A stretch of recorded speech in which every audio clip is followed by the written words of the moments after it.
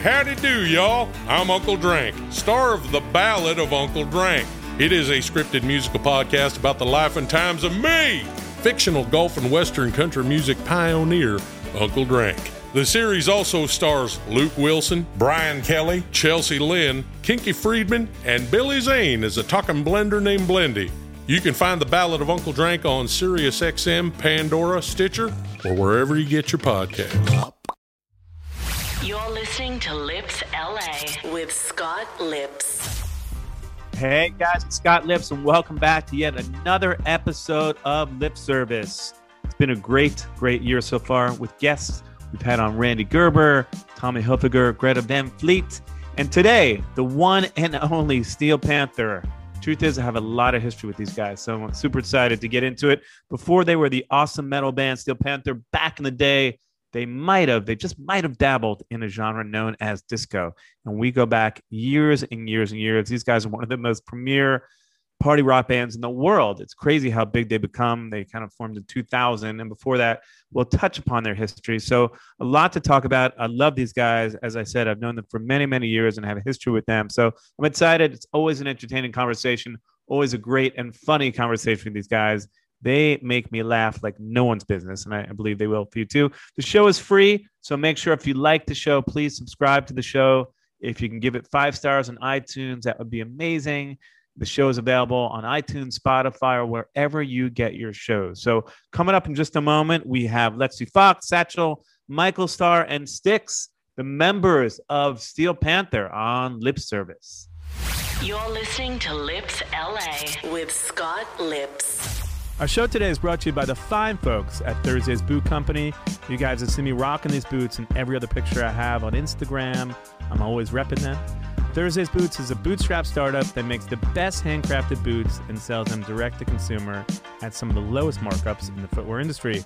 Thursday's Boots tagline is highest quality, honest prices, because they use some of the best materials like full grain leather, supple glove leather lining, and gold standard Goodyear welt construction.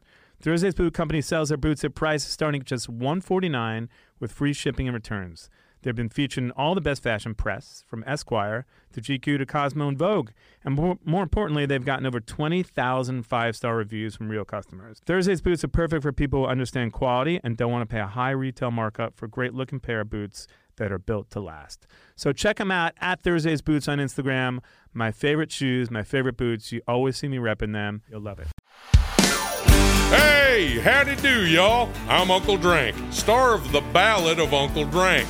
It is a scripted musical podcast about the life and times of me, fictional golf and western country music pioneer, Uncle Drank. The series also stars Luke Wilson, Brian Kelly, Chelsea Lynn, Kinky Friedman, and Billy Zane as a talking blender named Blendy.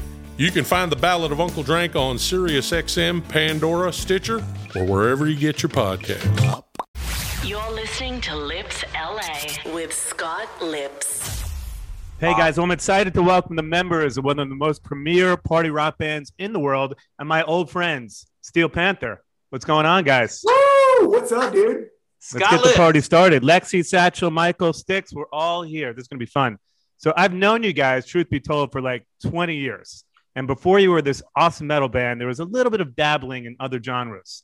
Can we talk about how we dabbled in other genres? We can first, but I don't mean to correct the host, but I think it's more than 20 years, because if it would be 2001. If it was 20, I think we're talking about 95-ish, 96-ish. I'm just trying to make myself seem younger. So if I say 20 years. You were 8. Like... You were 8. It's cool. I dabbled in all kinds of music. I'm really into soft heavy metal jazz, which is kind of a new mixture that people didn't know about back then. But then I also, just to make ends meet at home at my mom's house, I started singing in disco bands I know for sure that these clowns did the same thing. Especially this stuff. But disco was like almost metal before it was metal, because disco at one point was kind of cool, right? So now people talk about disco and it's like, disco. But disco was, in fact, the metal of that era. I mean, it was definitely a cool thing at some point.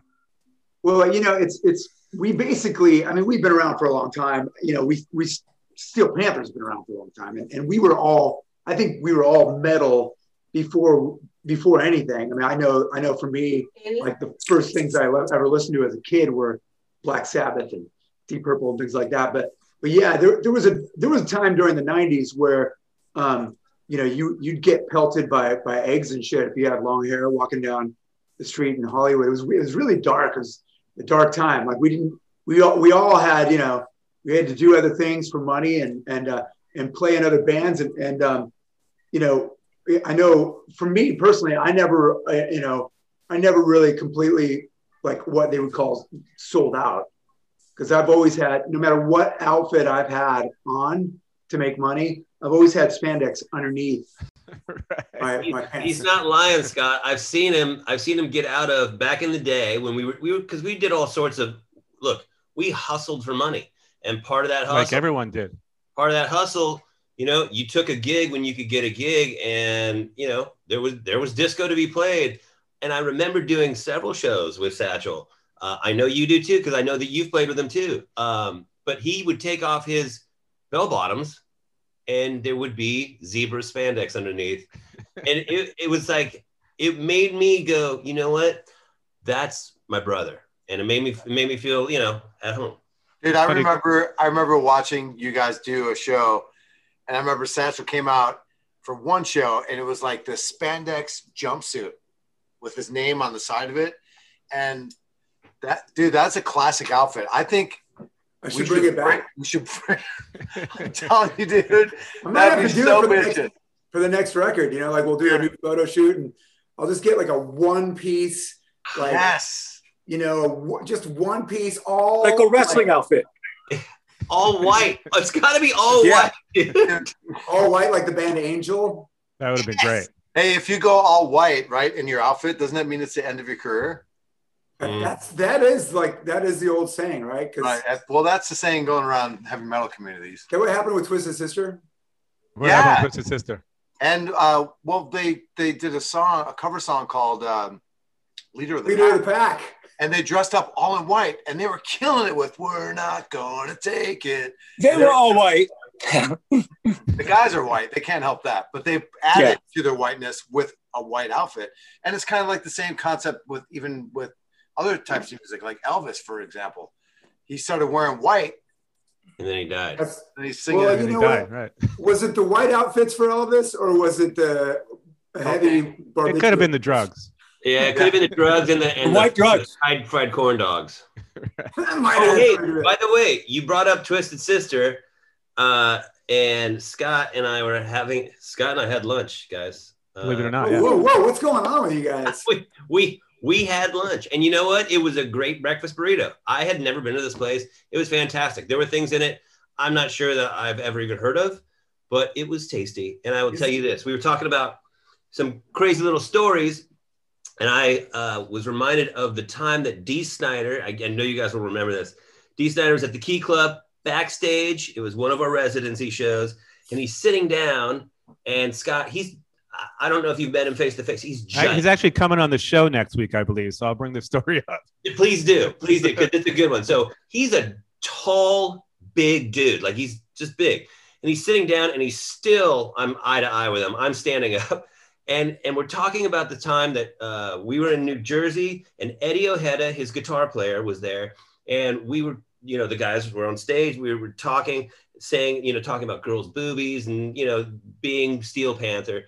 And Eddie Ojeda came up to us after the show, and he's like, "Hey, guys, we don't say boobies here in New Jersey, right?" And I mean, Satchel, I think he said it directly to you, right?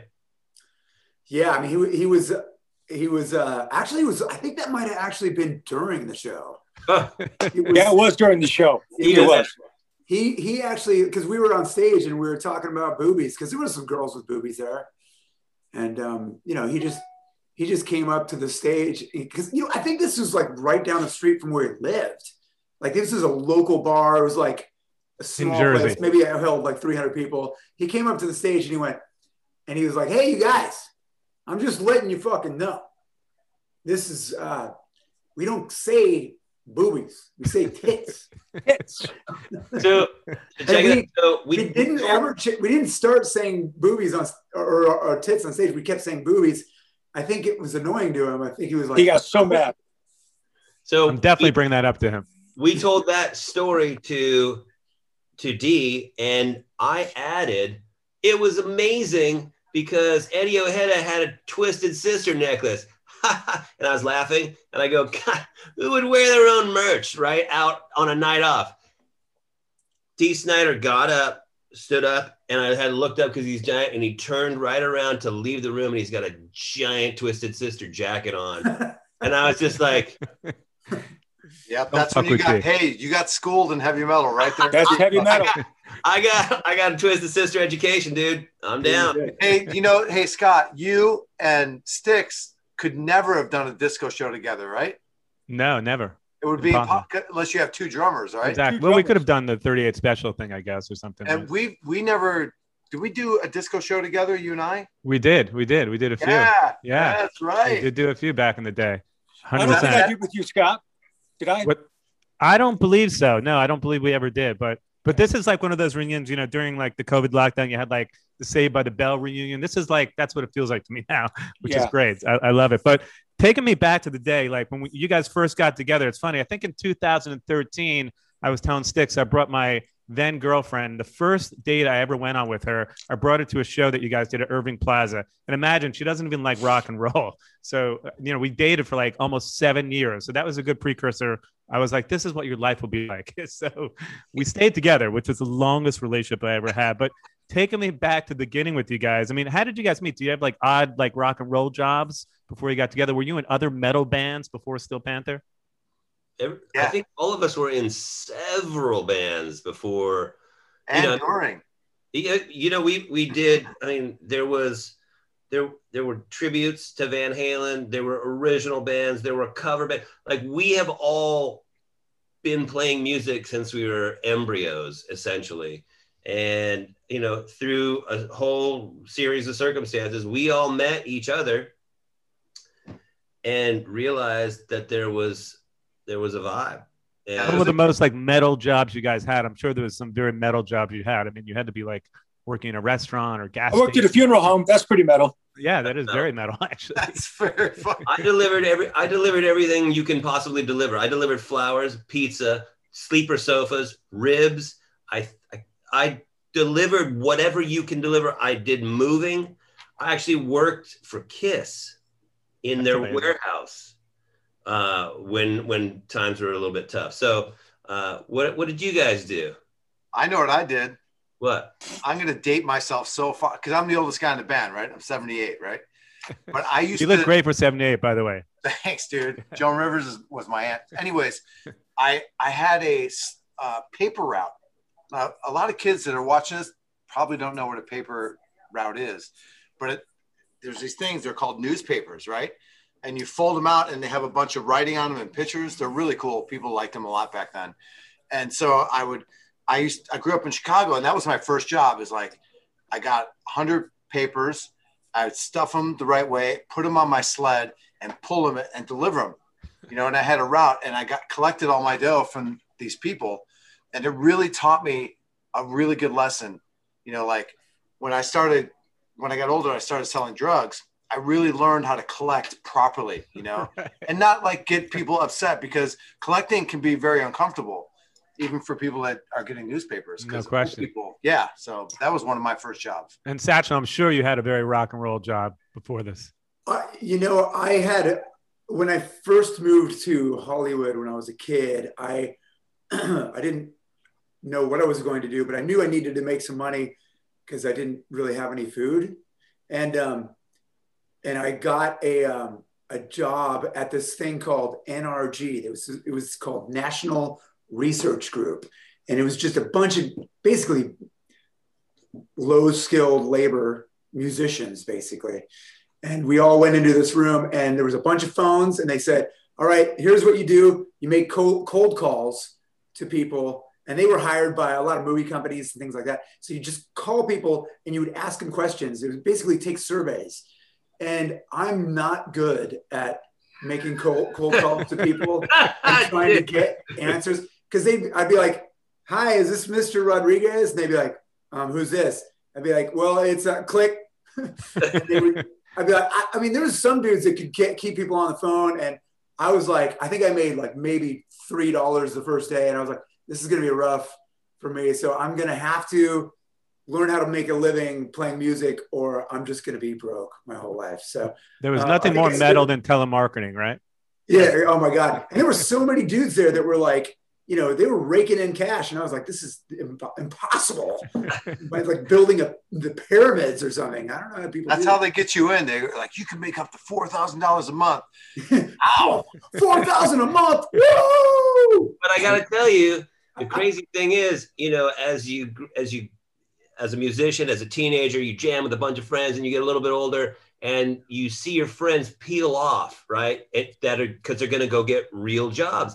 And I remember seeing all my friends peel off. I'm still in bands, and I'm looking at them like, you're great. Like, how are you not doing this? And they're doing the same thing to me. They're like, how are you not going to try to do life? I'm like, this is life. And to me, and I know to my, you know, for my other guys, it was never an option. It was never an option for us to go, let's go with a fallback plan just in case it doesn't work out. I had decided, I committed. I was like, I'm going to rock, and I'm going to live or die by the rock. And, you know, I think for all of us, there was no safety net. We just went for it. Well, talking about the 80s, have you guys checked out this book, Nothing But a Good Time, that just came out? Was it a Bret Michaels book or something? It's actually a book about the whole scene in the 80s. So, I mean, that time was such a debaucherous time. Do you think there'll ever be a time like that again in music?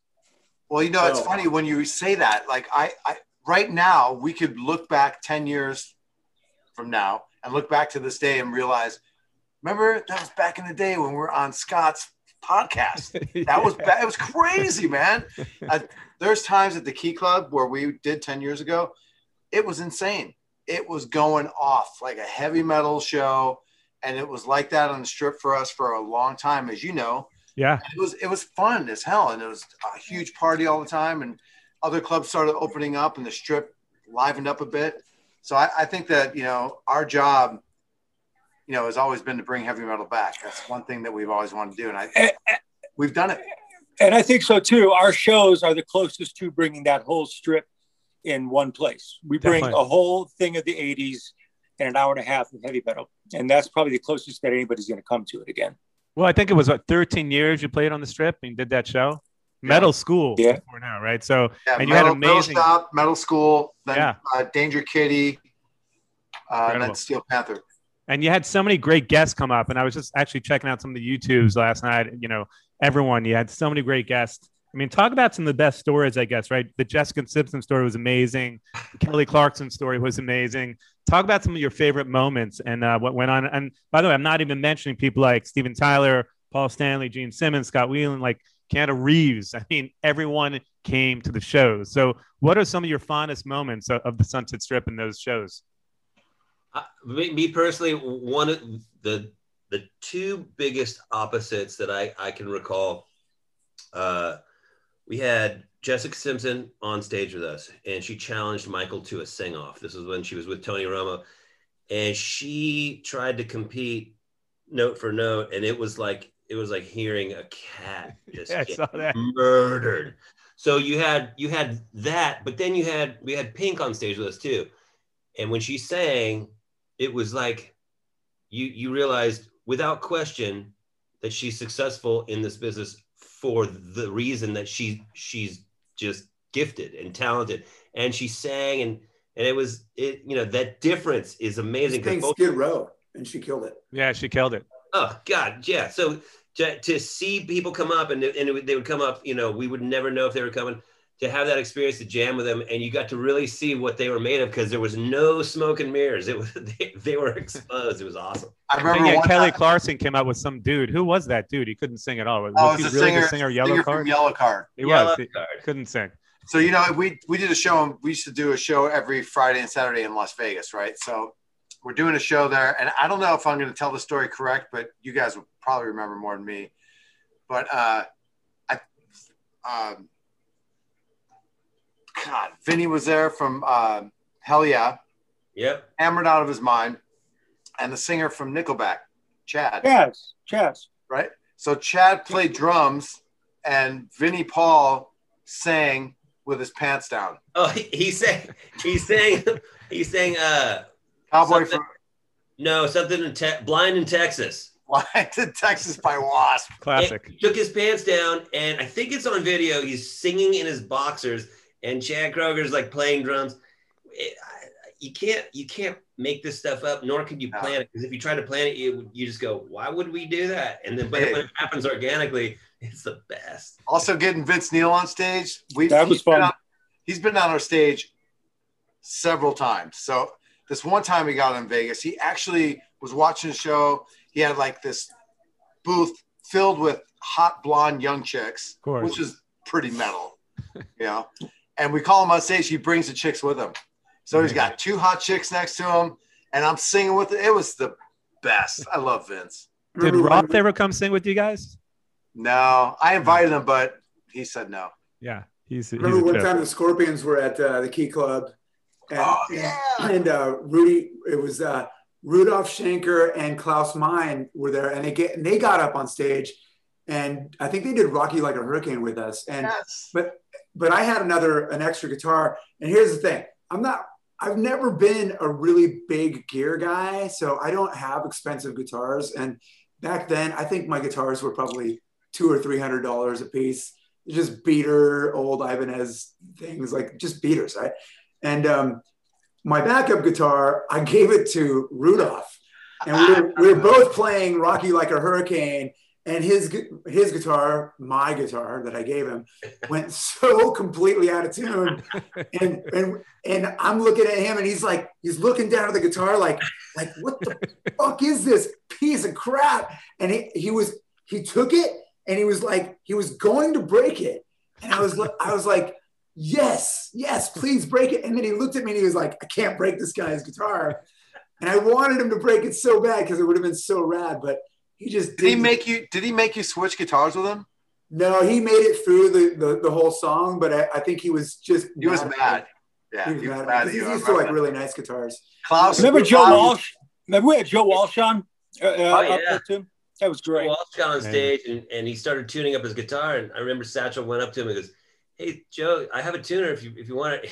He looks. Well, I was looking at him. I was standing right next to him, and I don't know why, but I think we did his song first. We just opened up the show, and he was there, and we did Rocky Mountain Way. And so before we go on, you know, he's old school, even more old school than me, believe it or not. And so I had like a tuner there, and I'm tuning my guitar, and you know, he's playing a slide because he's Joe Walsh, right? And I'm like, just to throw it out there, I was like, hey Joe, and I knew what his answer was going to be. I was like, Joe, there's a tuner if you want to tune your guitar. And he goes, I use my ear, man. He's like, I tune it up. I'm like, I knew he wasn't going to use a tuner. I don't even know why I asked him. I actually felt foolish afterwards. Why did I ask Joe Walsh if he wanted a tuner? He doesn't need a tuner. Dude, I'm asking Vince Neil if he wants a piece of pizza. I messed up Rocky Mountain Way that night because we're jamming it, and like we're jamming, we're in the middle, that middle section, wow, that's part, and we're just going, and I'm thinking to myself, dude, when does this end? And he holds up his finger like that, like he and I thought he was doing like I'm number one, you know, I'm like, and we're still jamming, and he's saying, go back to the one, go back to the top. Who would know that? Joe Walsh. Yeah. Joe Walsh. Tell me that. And so I'm thinking Joe is number one, and I keep playing, and he's back in the top, and he looks back at me, dude. He gives me one of these, and I was like, oh my god, I'm jamming with Joe Walsh, and I blew it, but you know that's when you're not communicating. That's what we should have gone into. You know, Scott, I don't know if you've ever heard about this, but occasionally we'll be on stage and we'll talk about how one of the greatest ideas that we ever came up with was the idea that we still have not fully implemented, but we thought, wouldn't it be great to put together a tribute band? Because there's a lot of tribute bands out there now. A tribute band to the Eagles, and everybody puts on a bald cap. We all just go completely bald. We call the band the Bald Eagles. Could be great. Book shows all over the world. You can open up for Steel Panther. Right. You can open up yourself. Try what we do. Do you want to try this on the Zoom right now? Sure. All right. It probably won't work, but I can do it. I'll start it out. Ready? You got an acoustic? I do, but I don't know. Someone has a guitar over there. Wait, Satchel's Scott. Satchel's got like 55 guitars behind him. This has never been done on a Zoom, so this is what we do at Soundcheck. First time. But let me warm up. But we practiced it enough that I know we're going to nail it. I've been rolling down the road, gonna use my boat. I got 7 women on my mind. Oh, they wanna love me. I'm gonna hold it once, take it night. Take it easy. You guys are out of key. Perfect. I don't know. It was a delay or something, but it was still great. It must have been the delay because it's so hard to see. Yeah, we practice it all the time. Zoom Hey, we got your dogs barking. Do you guys remember the first gig you ever did? I think it was at the Viper Room, right? It was like 1 a.m. and you got paid like $100. Yes, 125 base pay. Yeah, but we started off at $100 a guy, but we eventually went up to over $150 a guy. So we blew up every week. Every week. It shows that if you work hard, you can achieve your dreams. You can. That's funny. So you did that, and then 13 years you had this long-standing show on the Sunset Strip. The longest running show in the history of Hollywood. I That's remember why that. we deserve a star, Scott. Well, it wasn't longer than Jeopardy. That's true. And there's also a great like George Lynch story, right? I heard that Satchel he even wanted to take guitar lessons from you. Oh, well, you know what? I've had we've all had a very strange relationship with George Lynch because we are all huge fans of George. We love him, but he's kind of a strange dude. Like the first time I ever met him, it was at a Jason Becker. It was a fundraiser because Jason Becker, we just found out he had ALS back in the 90s, early 90s.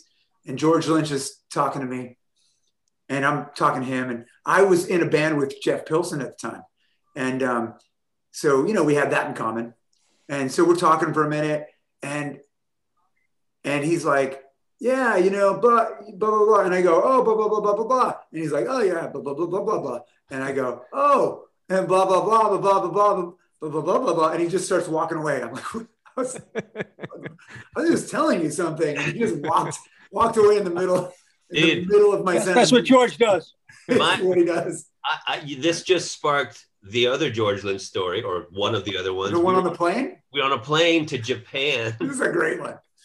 And I was sitting on an aisle in the middle, in the center section of this. I was on an aisle. Michael Starr was about 2 rows behind me on the aisle across, and in the center seat was George Lynch. And so we're flying to Japan. It's a long flight. Michael eventually had to use the restroom because he does that because his bladder's like this big. And he gets up, and George Lynch comes up to me. Hey, I don't think he knew my name. He's like, hey. I turn around and I go, what's up, George Lynch? And he goes, you think he'd sell me his seat? I go, what? He goes, you think your singer would sell me his seat? And I go, no. He goes, not even for Lynch bucks? And I go, what? I go, what are Lynch bucks?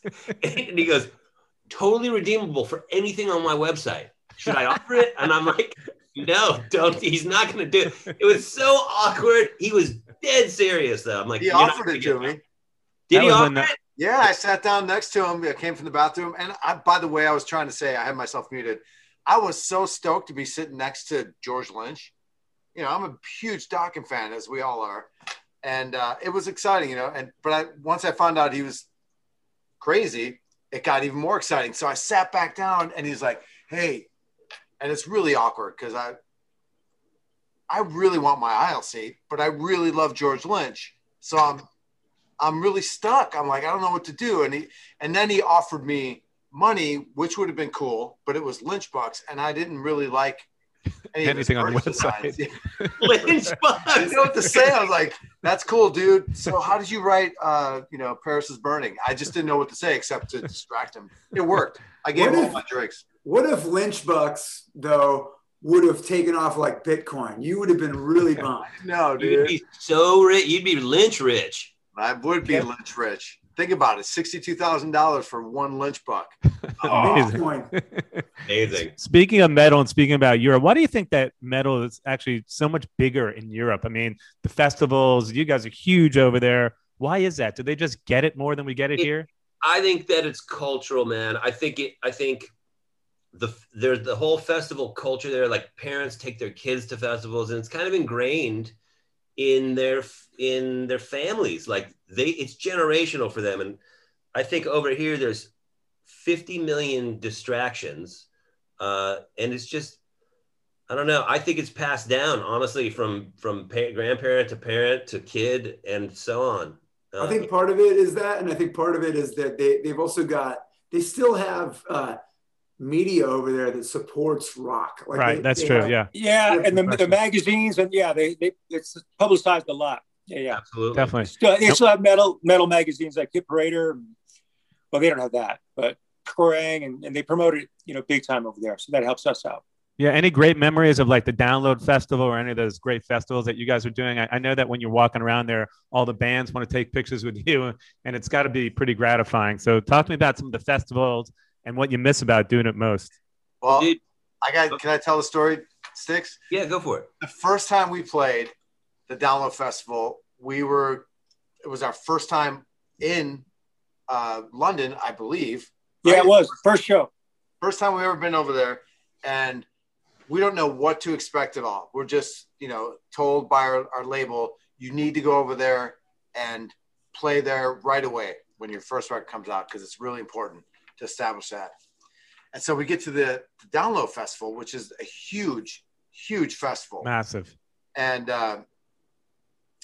we're in our dressing room, which is like this little cramped thing. And then we get in this golf cart because we're getting ready to go on, and they drive us, a couple miles away, it felt like, to this little tent. And we pull up, and the tent is completely full, like with about 2,500 people. And then outside of it's another like 2,000 people, maybe. Probably. Yeah. It was signs, like Steel Panther signs, and like singing our songs and shit. It was the most surreal feeling. And then our buddy Bam Margera was there. Yeah. He introduced us before we went on. And while he was introducing us, Sticks and I were like, I was tripping. We were tripping hard, like, holy shit, we're going to go on and do this. Dude, at that festival, I remember walking around backstage, and it was our first time, like I said, it was our first time over there. And people in other bands were looking at us like, what are we seeing? And it was confusing at first. And people at the festival goers, they could see us, and some knew who we were, and most didn't at that time. And I remember feeling a sense of like a fish out of water, right? I guess. And I was like, oh man, this is really weird. I feel like there's a lot of heads looking at us in a weird way, which is fine because that's how we roll.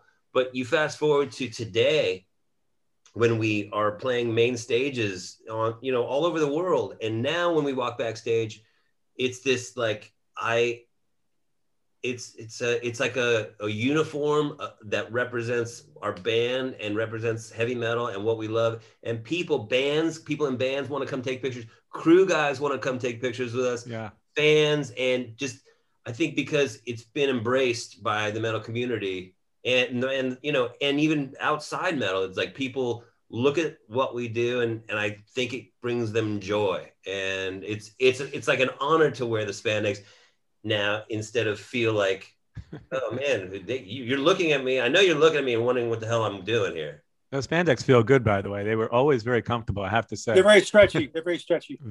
You were in a band, Scott.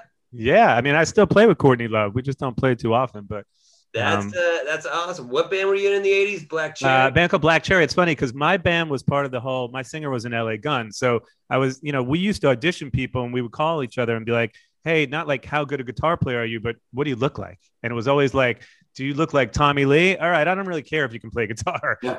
You're in the band. And that was sort of the basis of us auditioning people. So I'm guessing when you guys first met, there's a little bit of that. You look cool. You look cool. We just need to be in a band together. That's why I'm still here. Exactly. I still don't hear much of what Lexi's playing on stage. I just look at him. He's not plugged in.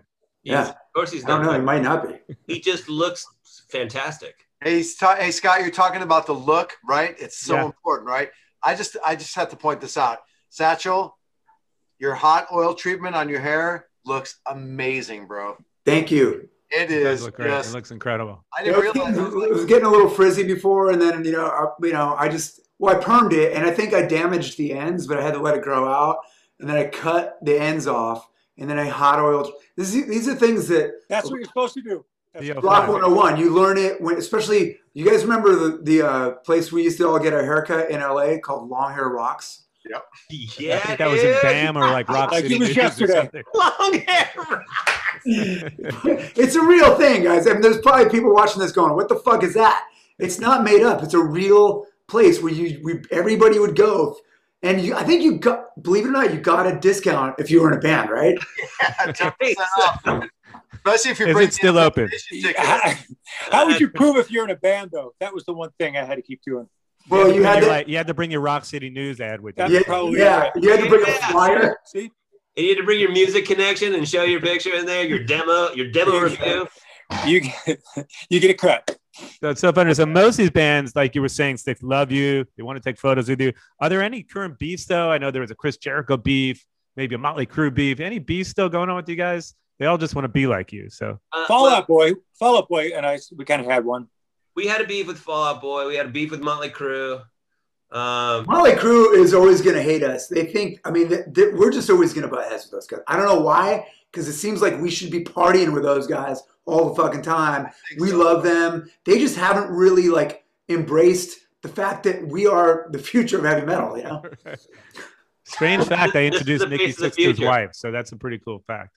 Yeah, dude, it's really hard for Motley Crue to accept we are the future of heavy metal. I get it, you know? But you know what? We're like cockroaches, Scott. Yeah. We don't die. People think, oh, this is it. It's a one-trick pony. They're going to be gone next year. Oh, my God, Steel Panther, blah, blah, blah, blah, blah. And we're still here. We're recording our 6th record right now. It's crazy. How many more songs can you write about sex and drugs? A lot. A lot. There's a ton of them. So fast forward to 2020. You guys put out 5 or 6 records here, and Fuck 2020 was one of the last songs you guys released. I mean, how has it been this year for you? I mean, obviously, are you guys all vaccinated now? How are you spending most of your days? You can't tour. It's got to be hard being rock gods when you can't tour. Well, I'd like to really promote something else, too. We did Fuck 2020, which was a remake lyrically of our song Fuck Everybody. But, you know, just recently we put out 2 Van Halen covers, too, as well, accompanied by videos, too. You can get them, look at them on Spotify or look at them on YouTube and listen to them on Spotify. But anyways, that's all I wanted to say. Yeah, by the way, the great DOA, Beautiful Girls, amazing covers. Yes.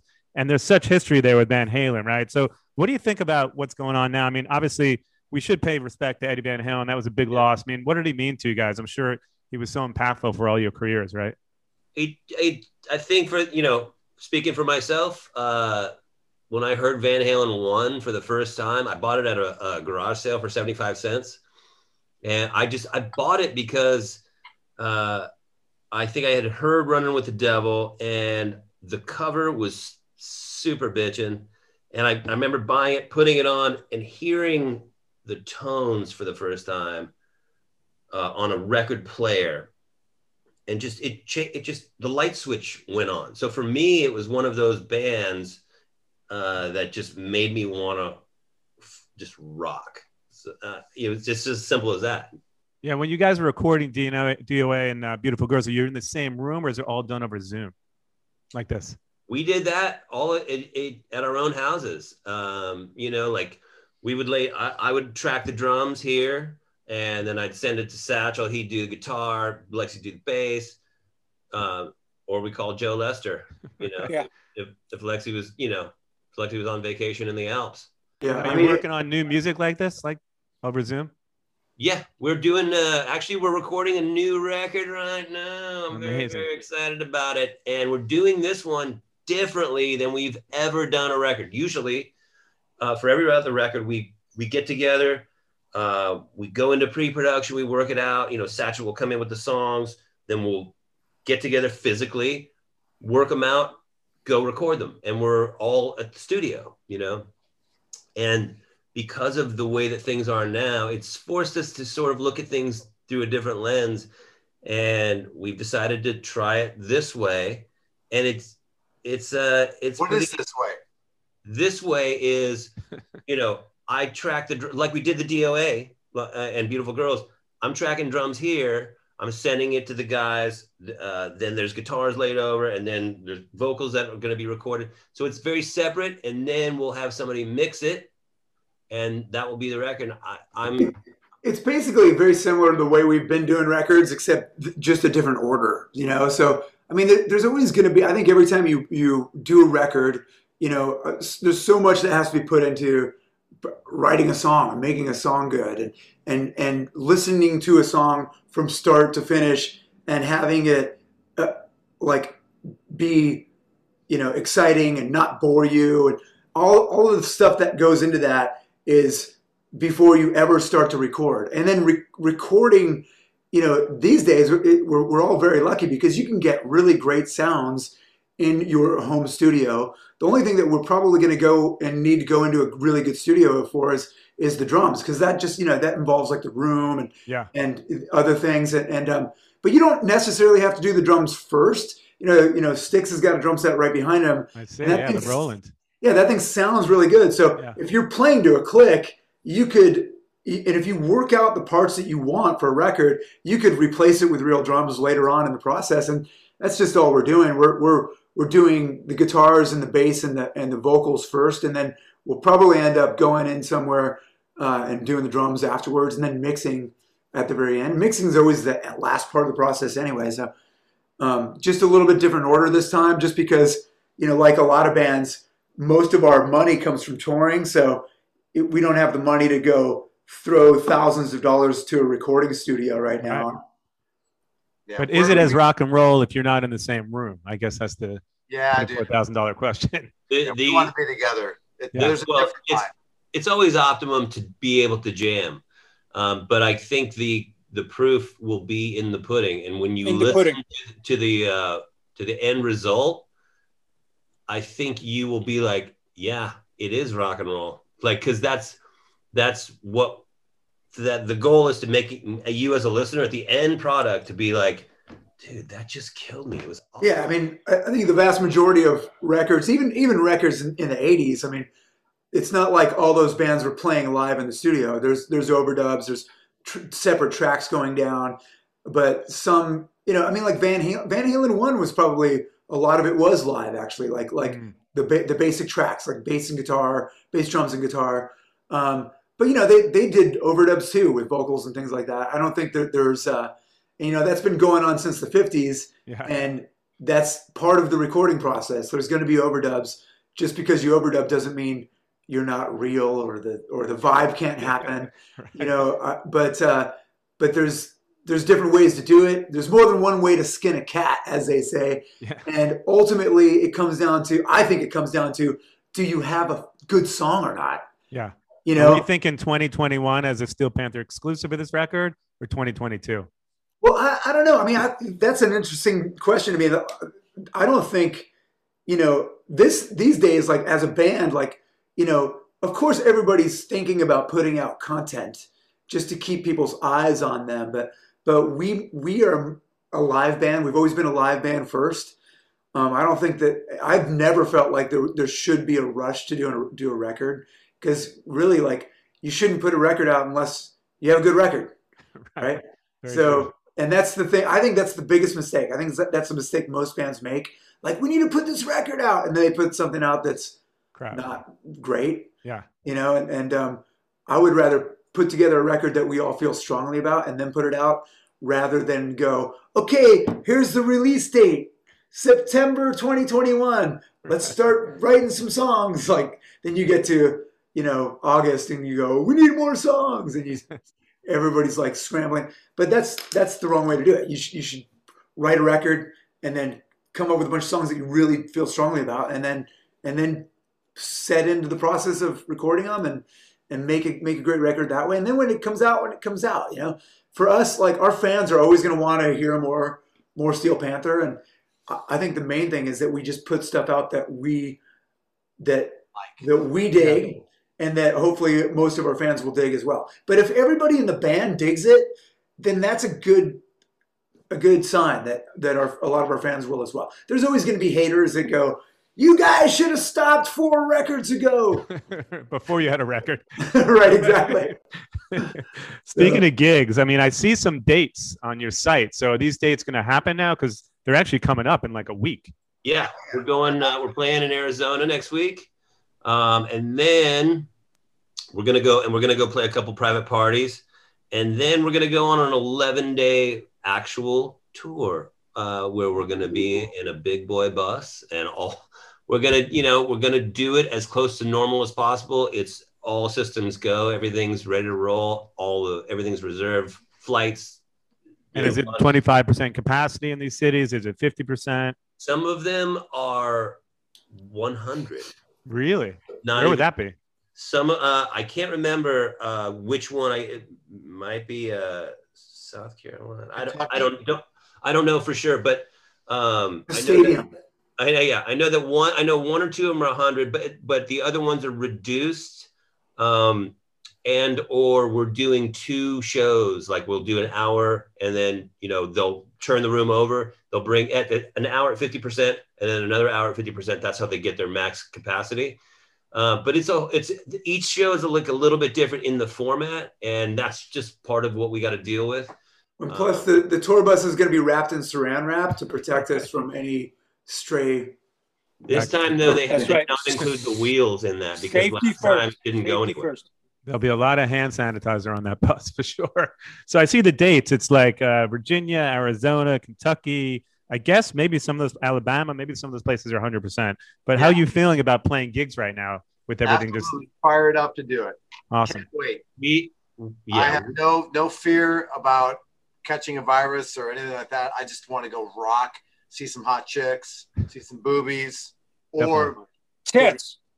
But I'm really, I'm excited to go jam with my buddies, man. I mean, we have not got to be together and do shows together it's been too long. So during the lockdown, did you guys actually see each other or not really? Was it really everyone at their own house? We got together for some live streams, and we got together to film some content. We've seen each other just not near the frequency that we're used to, because normally we go out, we go tour, we come home, and we go separate. But then we come back, within 2 weeks of seeing each other. So it's been highly irregular during this lockdown. So we're thrilled to go. Yeah, we're stoked to see each other and rock out. Yeah, that's awesome. By the way, I want to bring some attention to something you guys are doing. You're doing this virtual photo exhibition online to help concert photographers, which I think is great. So maybe talk about that for a moment, just so everyone can know what you guys are up to with that. You want me to go for it? Yeah, go for it, dude. All right. So I was talking with a guy that works with us, Jason Leckberg, and we were talking about photographers and what are they doing during the pandemic. And I was speaking to David Jackson, the guy that does a lot of our album covers, and we just kind of came up with the idea. Let's showcase the photographers, because without a photo, it doesn't happen without the subject or the photographer, right? Or the camera too, Sticks. Well, you need a camera, yes, Lexi. Yeah. So with those 2 things, we do what we do for promotion for our own band, but the photographers never get any attention. And so we put this thing together where we showcased and did a virtual gallery for like 6 of our favorite photographers. A couple of the photographers in this group are people that have been shooting pictures of us since the beginning. And they're amateur photographers, but we wanted to include them to share those pictures with our fans. And it's a live chat, it's a virtual gallery, and it just exposes some pictures and some people to these photographers and their work. And because without photographers, there's no photos of us. And definitely, there's a few of them coming up, right? You have a couple of dates on the books for those too. Yeah, I don't know the dates offhand, but I think go to our website. It's www. Is it 3 W's? Yeah. It's 2 W's. 2 W's. SteelPantherRocks.com. Awesome. And it has all our tour dates on it. It's got a merch store. You can get T-shirts there, all kinds. Why are you talking with an accent? Oh, sorry. And we also have Steel Panther bucks. You can get those too. Just like Lynch bucks. Yeah. Are there any artists that you guys want to collaborate with that you haven't yet? Axl Rose, dude. All right. We're putting the word out to Axl. I want to collaborate with Deadmau5. What? And I want to collaborate with Post Malone because I heard he loves heavy metal. Oh, he does actually. He's actually flying the flag for rock and roll. So I do give him credit. However, he's sneaking it in there is okay by me because kids don't love rock and roll anymore, except for you guys. So I appreciate you guys have been flying the flag for many years. This has been great. This is definitely like my Saved by the Bell reunion on Zoom. And we got to get together in person and do this in person next time. And it'll be a lot more fun. We'll like talk like old school stuff. We can hug each other and stuff. And we can. I'm actually half vaccinated, so it's all good, you know. Cool. Let's do it. All right. Well, I'm excited to see you guys in person. Definitely check out the live shows. Check out the website. This is awesome, guys. Looking forward to hanging out in person. And let's not wait like 20 years before we do this again. Thank you, Scott. Awesome, Scott. Thanks for having us. Great to see you, Scott. You too. I'll see you guys soon. Be cool. Bye. You're listening to Lips LA with Scott Lips.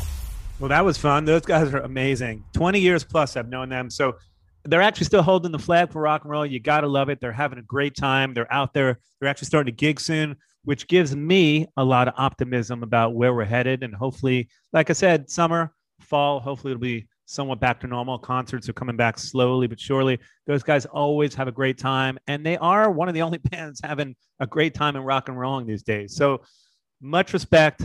Great time with my brothers in Steel Panther. And thanks for tuning in. If you like the show, as I mentioned, please rate and review the show. 5 stars. The show is free. It's available everywhere. Coming to you mostly every Tuesday. And we'll see you next week with the authors of Nothing But a Good Time. Missed Riffs, a podcast about bands that dreamt of becoming Beyonce but ended up working out of Bed Bath & Beyonce instead. In this season of Missed Riffs, you'll hear the story of Macklebarrel, the wokest white rapper ever. Cancel Goodnight Moon. The bro country band Two Scarves. My baby's got a honky-tonk wild. And SoundCloud rapper Sushi Roll Face Tag. No regrets. Missed Riffs, stories of bands that reached for the golden ring but ended up getting ringworm instead. Hey, howdy do, y'all. I'm Uncle Drank, star of The Ballad of Uncle Drank. It is a scripted musical podcast about the life and times of me, fictional golf and western country music pioneer, Uncle Drank. The series also stars Luke Wilson, Brian Kelly, Chelsea Lynn, Kinky Friedman, and Billy Zane as a talking blender named Blendy.